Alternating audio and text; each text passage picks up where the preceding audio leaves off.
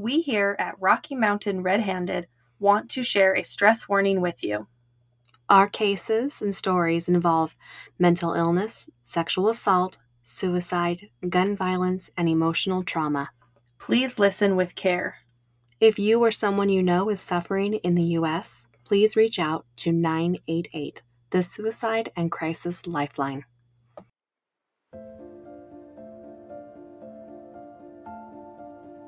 The Rocky Mountains hold many mysteries. Millions of people enjoy the natural beauty, but some come across the hidden dangers. This is Rocky Mountain Red-Handed. I'm Melanie, here with my dear friend Becky. The stories we share are remembered by some, but forgotten by many. Let's dive in to Rocky Mountain Red-Handed. Hey! Hey everyone, Mel and Beck here. We just wanted to drop in and remind you to follow us on our social medias. So our Instagram and our Facebook are Rocky Mountain Red-Handed, and our Twitter is RMRH Podcast. Yeah, so go and check out our social medias. We always post great pics that have to do with our cases, case notes, anything that we find interesting, we share with you guys. Also, Mel, what's that email address? Our email is rockymountainredhanded@gmail.com. Yeah, send us in your case recommendations. We want to know about local cases in your community and how they have affected your towns.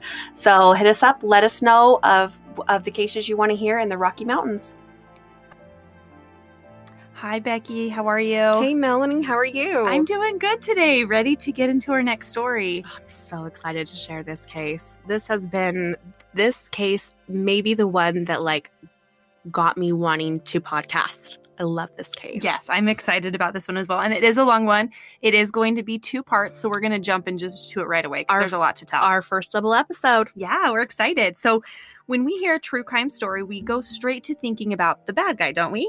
That's usually what we think about. We don't usually think about the woman and how a woman could do an awful deed. Yeah, well, for the most part, statistically speaking, men are 7 times more likely to take someone's life than a female. Yeah, and that makes sense. But this story is going to kind of change that around for us a little bit. Yeah, and I was actually thinking when I was writing the story, other than matricide, it's really hard to think of a woman killer. The only one I could think of is Lizzie Borden.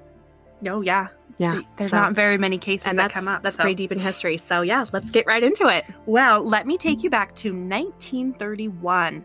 It's a regular old Sunday, October 18th, 1931. Most families have gone to church and eaten a big Sunday meal. The popular Sunday supper was ham. Back at this time, it was about 17 cents a pound. I wish that's what we paid. I know. And cabbage, which was about 4 cents a pound. Al Capone had just been convicted of 5 counts of tax evasion in Chicago. Thomas Edison, the 84-year-old inventor, was on his deathbed, and Herbert Hoover was in the White House. A woman with a bandaged hand and her arms covered in bruises, carrying bags and 2 heavy, well-worn trunks, moved along a waiting train. She boarded the Golden State Limited alone, traveling from Phoenix, Arizona to Los Angeles, California. During the 350-mile journey, baggage handler H.J. Mapes noticed the woman's suspicious trunks, and the terrible smell of decomposition and seeping blood was very hard to miss. This wasn't actually that out of the ordinary at that time. The U.S. was deep in the beginning years of the Depression, and hungry families would try to smuggle deer or other wild game meat along this route to feed their families. After arriving in Los Angeles, a train supervisor approached the woman and questioned her about her smelly trunks. Claiming not to have the key, she was told that she could not leave until the baggage was properly searched. The woman, a beautiful 26-year-old brunette, very petite and elegant looking, was scared, confused, and desperate to leave with her bags. The smell and the seeping blood coming from the trunks was not animal remains. It was coming from the bodies of her 2 closest friends. Here is the story of Winnie Ruth Judd, America's trunk murderess. Winnie Ruth was born to Reverend H.J. and Carrie McKennell on January 29, 1905 in Oxford, Indiana. That's about 100 miles outside of Chicago. Her father was a Methodist minister. Oxford was a small community, mostly farmers, with less than 1,000 residents. Just a year after Ruth was born, Oxford became world famous as the home of Dan Patch. Becky, why don't you tell us about who Dan Patch is and what his claim to fame is? I don't know if you know this about me, Melanie, but I go down rabbit holes really, really easily. My brain is full of useless knowledge, and for some reason I had to include Dan Patch in the story. Dan Patch is not a human. He's a horse, a harness racing horse. In 1906, Dan Patch set the 1-mile record at 1 minute 55 seconds, and this record stood for 32 years. He was America's first sports superstar. He was on all the magazine covers. It was a really big deal. So yes, she is from the home of Dan Patch, the Dan Patch. So if you ever use that answer in trivia, you'll have to recognize Becky, that's Exactly. where you learn this. When Ruth was 19 in April of 1924, she married the much older Dr. William Judd. William was a World War I vet and more than 20 years older than Ruth. They married and moved to Mexico to set up his medical practice. Ruth was apparently really excited about the move. She loved his sense of adventure and the desire to help people. Well, due to his injuries from the war and with easy access to medication as a doctor, William was addicted to narcotics throughout their marriage. The marriage was pretty much doomed from the start. Yet, whenever his addiction was brought up in conversation to Ruth, all the way through her life, she always defended him. She claimed that it was not his fault he was addicted to painkillers. He had been given the drugs by the army to deal with his injuries from World War I. With his addiction consuming his life, he was not able to hold a job or pay bills. Ruth was also really close to a complete breakdown because of fertility issues. She was absolutely brokenhearted. She had gotten pregnant twice and lost each pregnancy to a miscarriage. She was barely 100 pounds and had tuberculosis. It seemed like her body could just not support and nourish a baby to full term. She dreamed of being a mother, and this was a heartbreaking reality for her to deal with in her life. Yeah, it seems like a lot of women have to deal with that. It's really sad. Yeah. William told Ruth to go back and to live with her family, so she headed home in an old beat-up car. She was headed back to Indiana across the Mexico border. She had just made it into Phoenix, Arizona when her car broke down. She liked Phoenix and liked its weather. Her health thrived in hot, dry conditions due to her tuberculosis, so she decided to stay here. To support herself, Ruth got a job as a secretary at the Lois Grunwo Memorial Clinic. It's a private medical practice there in Arizona. She actually really loved her job, and she was really good at it. Her salary was $75 per month. Ruth set aside money to send to her husband each month after he had admitted himself in a hospital for his addiction. Phoenix was a growing city with 48,000 residents. The collapse of the 1929 financial crash was not felt for several months in the new Western city. The Western cities, it seemed to come about several months later. What Arizonans most remember about 1929 was the growing economy due to tourism. $10 million in tourism came into the city in 1929. Phoenix was being marketed as a paradise, especially those suffering from tuberculosis. So let's talk a little bit about TB. What exactly is tuberculosis? We've heard it several times already in this story. It was something that was quite common back then. We don't have to worry about it much because of vaccinations, but at the time, TB was extremely dangerous. Yeah, around 1900, TB killed about 1 out of every 7 people in North America and Europe. Wow. Tuberculosis is an infectious bacterial disease that mainly affects the lungs. The bacteria that causes TB spreads when an infected person coughs or sneezes, so it is super contagious. Yeah, so these health seekers flocking to Phoenix, nicknamed lungers, came to the hot desert oasis, and this was good for their tuberculosis. Yeah, Phoenix has those high temperatures, and that dry air helped alleviate that cough. So what happened to be miles and miles of open desert at one time was now growing into miles and miles of paved roads with a network of water canals. Yes, Phoenix has this amazing network of water canals that were designed and engineered centuries earlier by the indigenous people who lived there. There's another rabbit hole I fell down. Like, if you want something interesting to read, you guys, read the Phoenix Water Canal System. It is really interesting. So most of these canals are now underground, but a lot of them are still used today. The canals were literally the lifeblood of the growing desert community in Ruth's time, and also doubled as swimming holes for the local children. The skyscrapers, which was anything over 4 stories, were beginning to pop up in the small 6 square miles of Phoenix. It even boasted a trolley line that would take you anywhere in town. Phoenix was a city of homes, schools, and churches, as the Chamber of Commerce stated.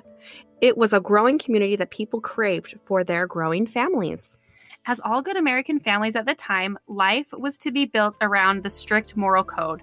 The man was to be the breadwinner and lead his family with honor. The woman was to raise, feed, care, and nurture her children, as the God-fearing children stayed out of trouble and washed before sitting down to the home-cooked meal at 6 p.m. sharp. It's a little tongue-in-cheek there. Yes. But it was like, that cookie-cutter American dream. Yet, just like any growing city, Phoenix did have the dark alleys and dirty corners lurking in the heart of the community. They pretended there was no prostitution, or party girls, as they like to kindly put it. The government tried to enforce the 18th Amendment, prohibition, but no one really minded turning a blind eye to the rum coming up from Mexico. Not in their city. On the outside, Phoenix was a fine place to live, from their wives, to settle down and raise a family would be an answer to most anyone's prayers. Yes. When 1930 rolled in, the effects of the Great Depression were felt in Phoenix. 2 of the 6 banks in the city went under, and the city started to suffer. Think Grapes of Wrath, Dust Bowl Tales, that's kind of what we're getting into. Arizona had just become a state in 1912, which was just 19 years earlier. Most Americans had little to no knowledge of Phoenix. Well, that was just about to change because of one woman. This was the setting for Ruth's life. Independent, capable, and willing to work hard, Phoenix was a fine place for a woman on her own to start over and create a life. Ruth met Agnes Ann Leroy, 32 years old. She went by Ann, so we're going to call her Ann. Ann was from Oregon and had recently been through a divorce. She worked as an X-ray technician at the Grunwell Clinic. She introduced Ruth to her roommate, Hedvig Samuelson, who went by Sammy. Sammy was just 24 years old and from North Dakota. Sammy had taken a break from her teaching career because of a serious case of TB. The women had met and became close friends before traveling to Phoenix.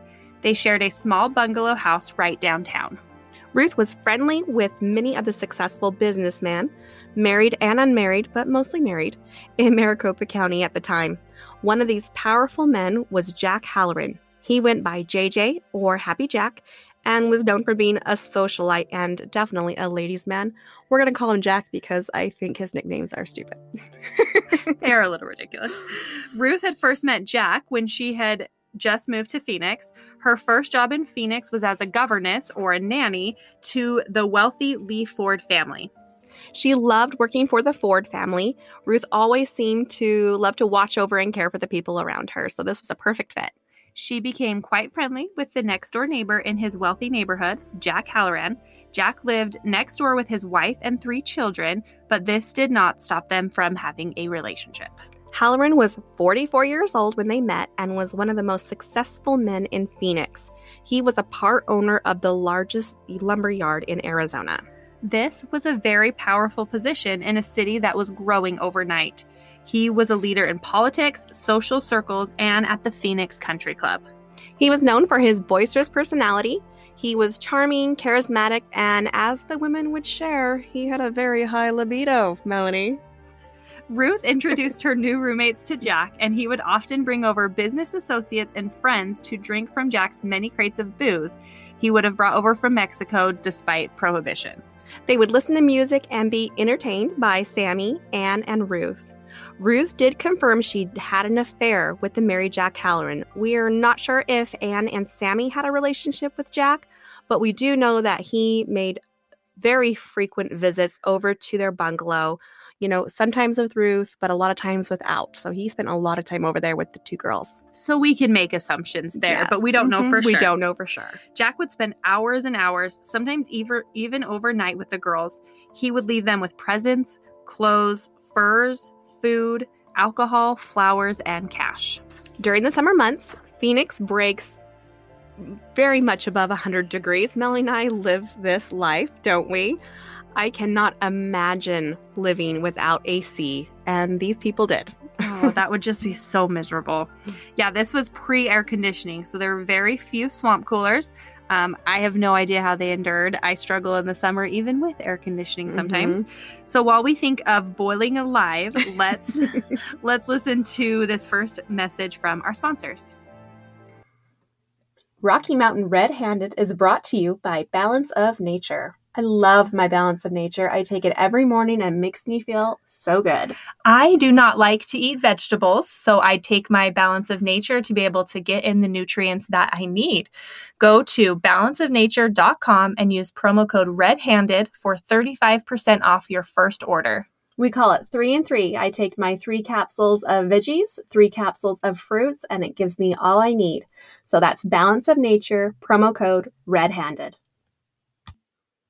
Okay, a big thanks to our sponsors. So let's get back to our case. The more well-to-do families would leave Phoenix for the summer months. Some went to their second homes in San Diego, and many families actually had cabins in the mountains of northern Arizona. A lot of people don't know, but northern Arizona is really piney, beautiful, cool. I love Flagstaff. I like watching the show Sister Wives. That's my guilty pleasure, and they live in Flagstaff. I have never seen that show. That's your guilty pleasure? I don't know. It's one that I watch. The wives and children would stay for months at a time at the summer getaway houses in the cooler climates. The men, however, would travel back and forth, spending the weekdays in Phoenix and just a few of the weekends with their families up north. This made Phoenix a city full of bachelor living men during those long, hot days and nights of summer.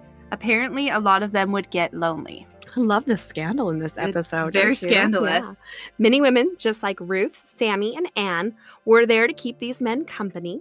All of this was not spoken about, and the wives either chose not to acknowledge it or didn't know about the hanky-panky going on.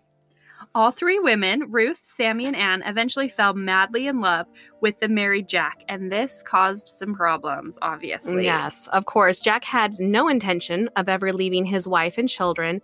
He was just having a blast with the girls. The love triangle caused a huge rift between the women. After months of daily bickering and arguments, Ruth decided to move into her own apartment while Sammy and Anne stayed behind in the bungalow together. Now, there have been some decades of whispers about Anne and Sammy's relationship. Anne was known to be very masculine, and Sammy was very feminine. In fact, I think we are posting a picture of them together, and you will know who is who. Anne was happy to work at the clinic, and she was the breadwinner between the 2 women. Sammy liked keeping house and taking care of anything that Anne needed.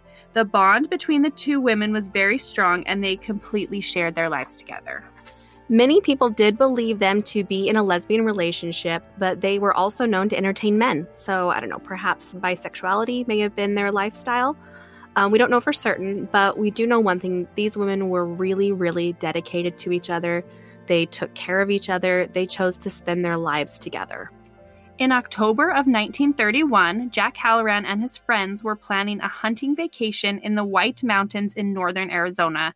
Ruth offered to introduce the men to a friend of hers, Lucille Moore, a beautiful blonde woman who Ruth worked with at the clinic. Lucille Moore was from the White Mountain area and may not have had the most outstanding reputation, should we say?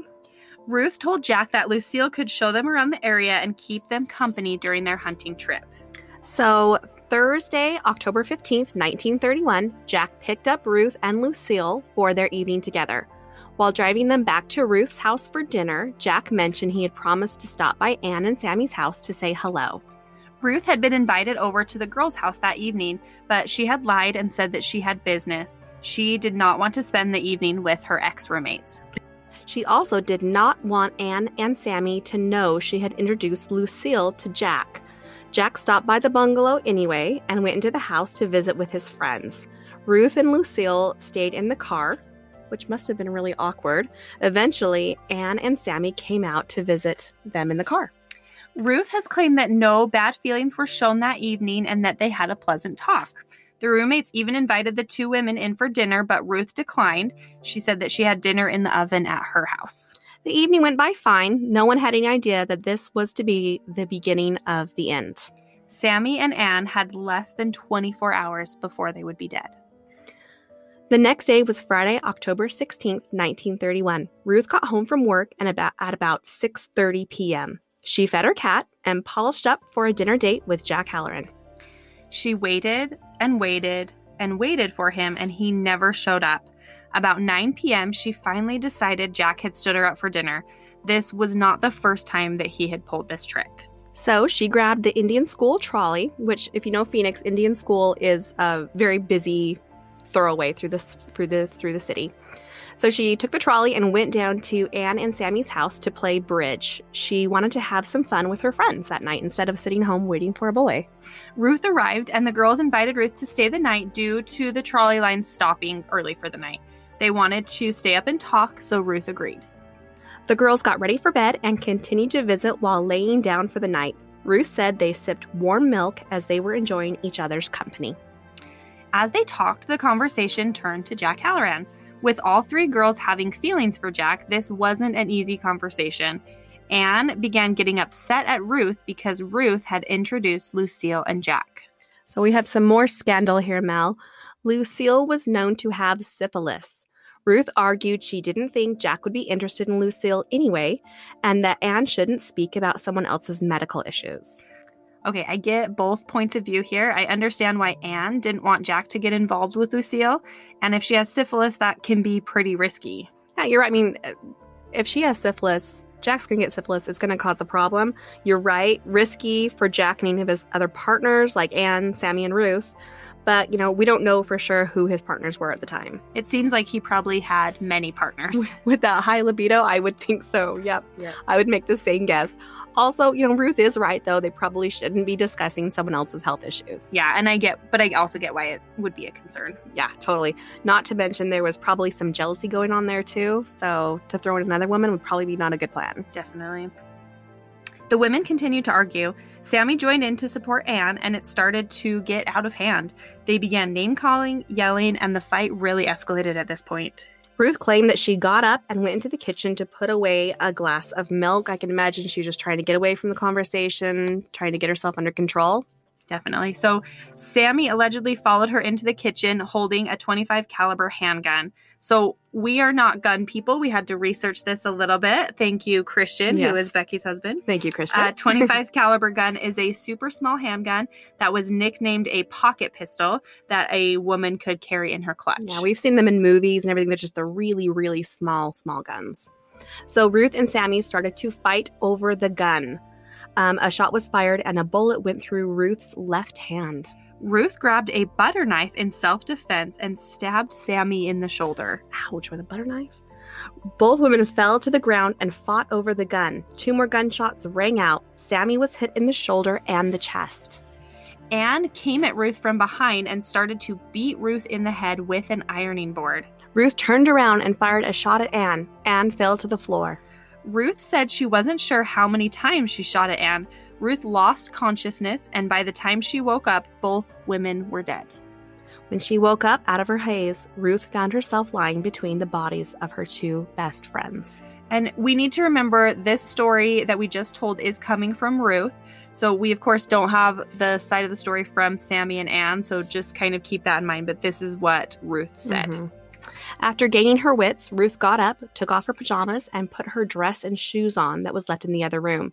She hurried out of the bungalow and caught the last trolley back to her house to grab her pocketbook.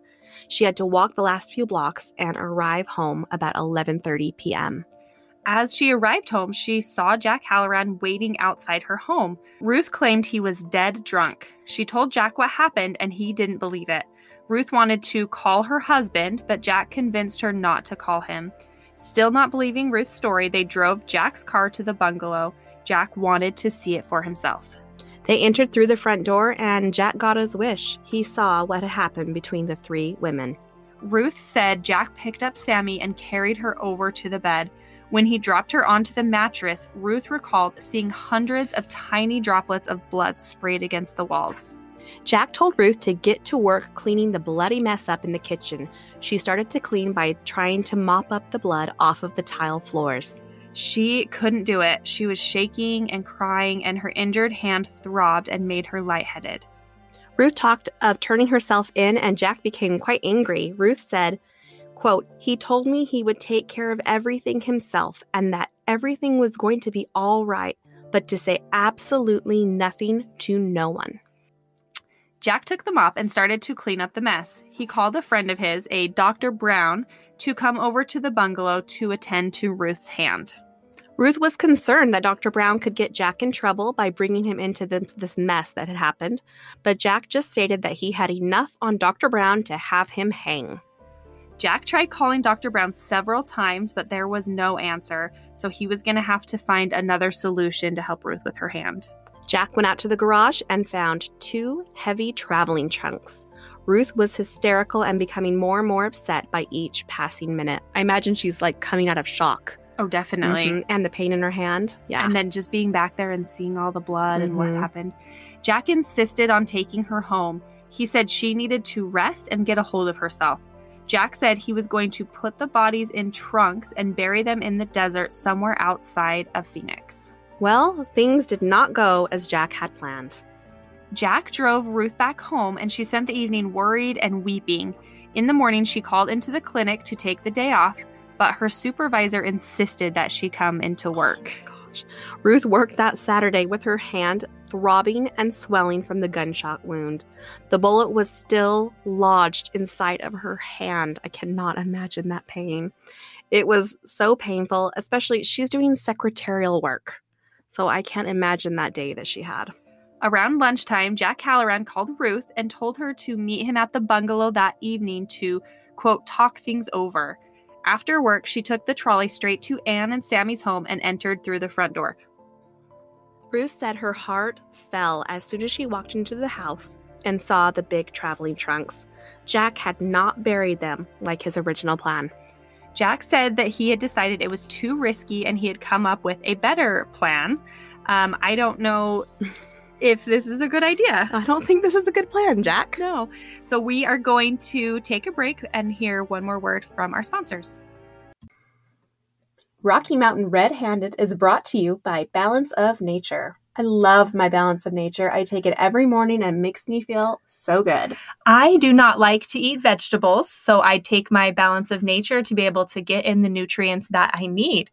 Go to balanceofnature.com and use promo code REDHANDED for 35% off your first order. We call it 3 and 3. I take my 3 capsules of veggies, 3 capsules of fruits, and it gives me all I need.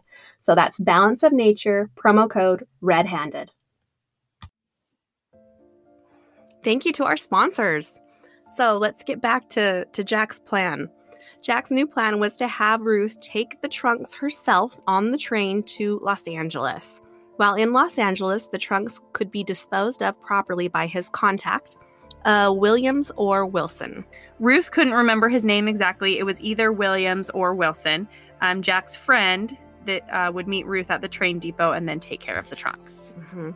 He said that she just needed to follow the plan and her problems would all be gone. Ruth agreed to this plan because her husband, Dr. Judd, was in Los Angeles. She trusted him that he would remove the bullet from her hand and she could visit her brother, who was attending college in LA. Jack promised to get her a train ticket for the following day. He would purchase the ticket and leave it ready for pickup at the ticket stand there at the train station. Jack said he would tell his friend, this contact in LA, to meet her at the train station the next morning. Jack also left her a phone number to a delivery service who would take the trunks and load them onto the train as freight. There was no physical way for Ruth to handle the trunks herself. She couldn't even move them more than just like an inch or two.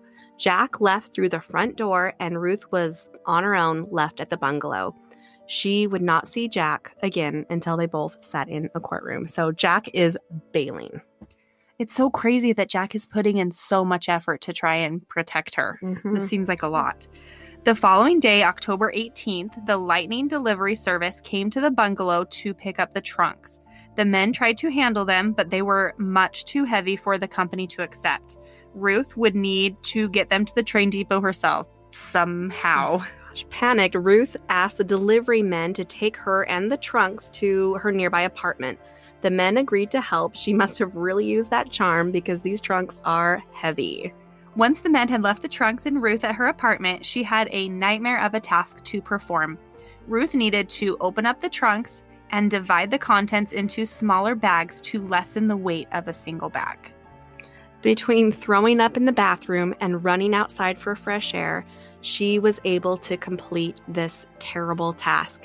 To avoid touching the body parts, Ruth would use towels, newspaper, and other things to cover up her hands. Not to get too graphic here, but she also, when the trunks got lighter, she would lift them up just a little bit and let the pieces of the bodies roll out into the smaller bags. Hearing Ruth talk about this night was just terrible, terrible. In total, the bodies of her 2 dear friends fit into 4 suitcases, 2 large travel trunks, 1 small suitcase, and a hat box. That same day, Ruth asked her landlord, Mr. Howard Grimm, to assist her with the trunks and help her get them to the train depot. Mr. Grimm and his son Kenneth were happy to help Ruth. She had always been so kind. When interviewed by law enforcement during the investigation, the men recalled the extremely heavy weight of the trunks. Ruth apologized for the heavy weight. She said that the trunks were full of her husband's medical books and that he needed them in Los Angeles, so she was taking them up to LA for him. Even in October, Phoenix can be hot, so with the sweat rolling down their faces, the men got the job done. Ruth carried out the small bag and the hat box herself. She was on her way. After arriving at the train depot, the train service flagged the travel trunks for excessive weight. They were overweight by 170 pounds. As she recalled later, Ruth said her heart fell into her stomach. She thought they would refuse to transport the trunk or possibly force the trunks open. So get this, the larger trunk weighed 235 pounds. I'm actually really surprised the men could move it, seriously. Yeah, that's crazy. The smaller trunk was 180 pounds. Instead of refusing to transport them, they asked for an additional, this is kind of humorous to me, they asked for an additional $4.50, which today would be about $82. She happily paid the additional cost and boarded the train. I'm sure she thought her nightmare would soon be over. Ruth arrived at the Los Angeles train depot 12 hours later. Jack Halloran had told his contact, Mr. Williams or Wilson, to look for a slender woman in a brown suit. Ruth waited, yet no mystery man approached her. Worried, Ruth phoned Jack Halloran's house. The housekeeper answered the phone and told Ruth that Mr. Halloran was unavailable. Jack had just left for a hunting trip with friends and would be unreachable for several days. Ruth was on her own in LA. For a time, Ruth left the trucks unclaimed. Inspector Brooker, a baggage inspector for the railroad, had kept a close eye on those particular trunks. The trunks had, again, that terrible, terrible smell. They were literally dripping blood. Ruth finally went over to the 2 trunks and waited. She had phoned her brother to come and pick her up from the train station. The 2 other bags she traveled with, the valise is a small suitcase, and the hat box, were not with Ruth or the trunks. She'd actually panicked and she left them hidden in the ladies' washroom. Just before 12 p.m., a Ford Roadster backed up to the tainted trucks. Ruth's brother, Burton McKinnell, had arrived and was getting ready to load her luggage. Winnie Ruth Judd presented her baggage claim tickets and requested her bags to be released to her. Jim Anderson, who is Inspector Brooker's supervisor, was called over and began to question Ruth about her trunks. The inspectors had been kind of keeping an eye on him, watching the bags closely. They knew something was kind of fishy about these. Ruth claimed that the luggage was full of personal items and there was nothing suspicious in the trunks leaking blood all over the train depot. That's how I travel, with leaking blood luggage. The inspectors insisted that Ruth open the trunks for inspection, but Ruth claimed to not have the key. She told the men her husband had the keys and she was unable to open the luggage. Inspector Anderson offered his telephone to Ruth to contact her husband, but she declined. Inside, I'm sure she was going into full panic mode. The inspectors later reported to the police that Ruth looked rattled, scared, and in a big hurry to get out of there, which I'm sure she was. They also reported that Ruth's brother, Burton, seemed confused at Ruth's strange behavior. I have to say here, I am so bad in any situation where I have to be deceitful in the least little bit. If I were Ruth, I would have just like taken off running. Just taken off. Ran away. Just ran away. Yep. So anyway, Ruth, without any other option, the inspectors allowed Ruth to leave without her bags with the promise that she would return with the key so that they could perform, the proper search. Ruth grabbed Burton's arm and pulled him towards his Ford car. She wanted to get out of the train station as quickly as possible and didn't look back. Hours later, the two trunks still sat on the train depot, oozing blood and the perimeter of the awful stench growing by the minute. Ruth was not returning for her bags. So, with no Ruth to open the trunks, the LAPD were called in and Lieutenant Frank Ryan came down to the train station. Picking the locks like a professional thief was his specialty. But I'll tell you, before he had them open, he knew what was inside by his experience in law enforcement. I'm sure that smell is something that you just never forget. Yeah, people say once you smell the smell of a human, that you will never forget that smell. It's very unique. Apparently, I don't know. I don't know either, thank goodness. Lieutenant Ryan and the inspectors faced a heinous sight. Wrapped in rags and clothing, a head, torso, and lower legs were stuffed into the black shipping trunk.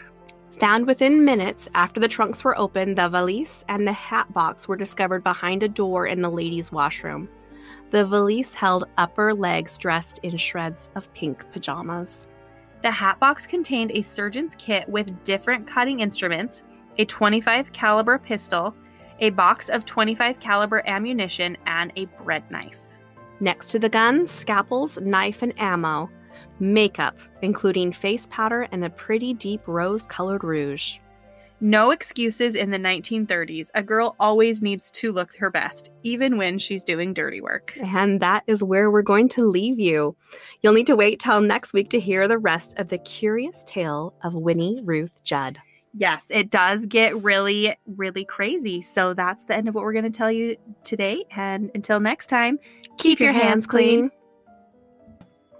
Hey, thanks for listening. Thank you for supporting Rocky Mountain Red-Handed. And please go follow us on our social medias. We'd love to hear your comments, and we want you to see all the pictures and the sources that we've posted.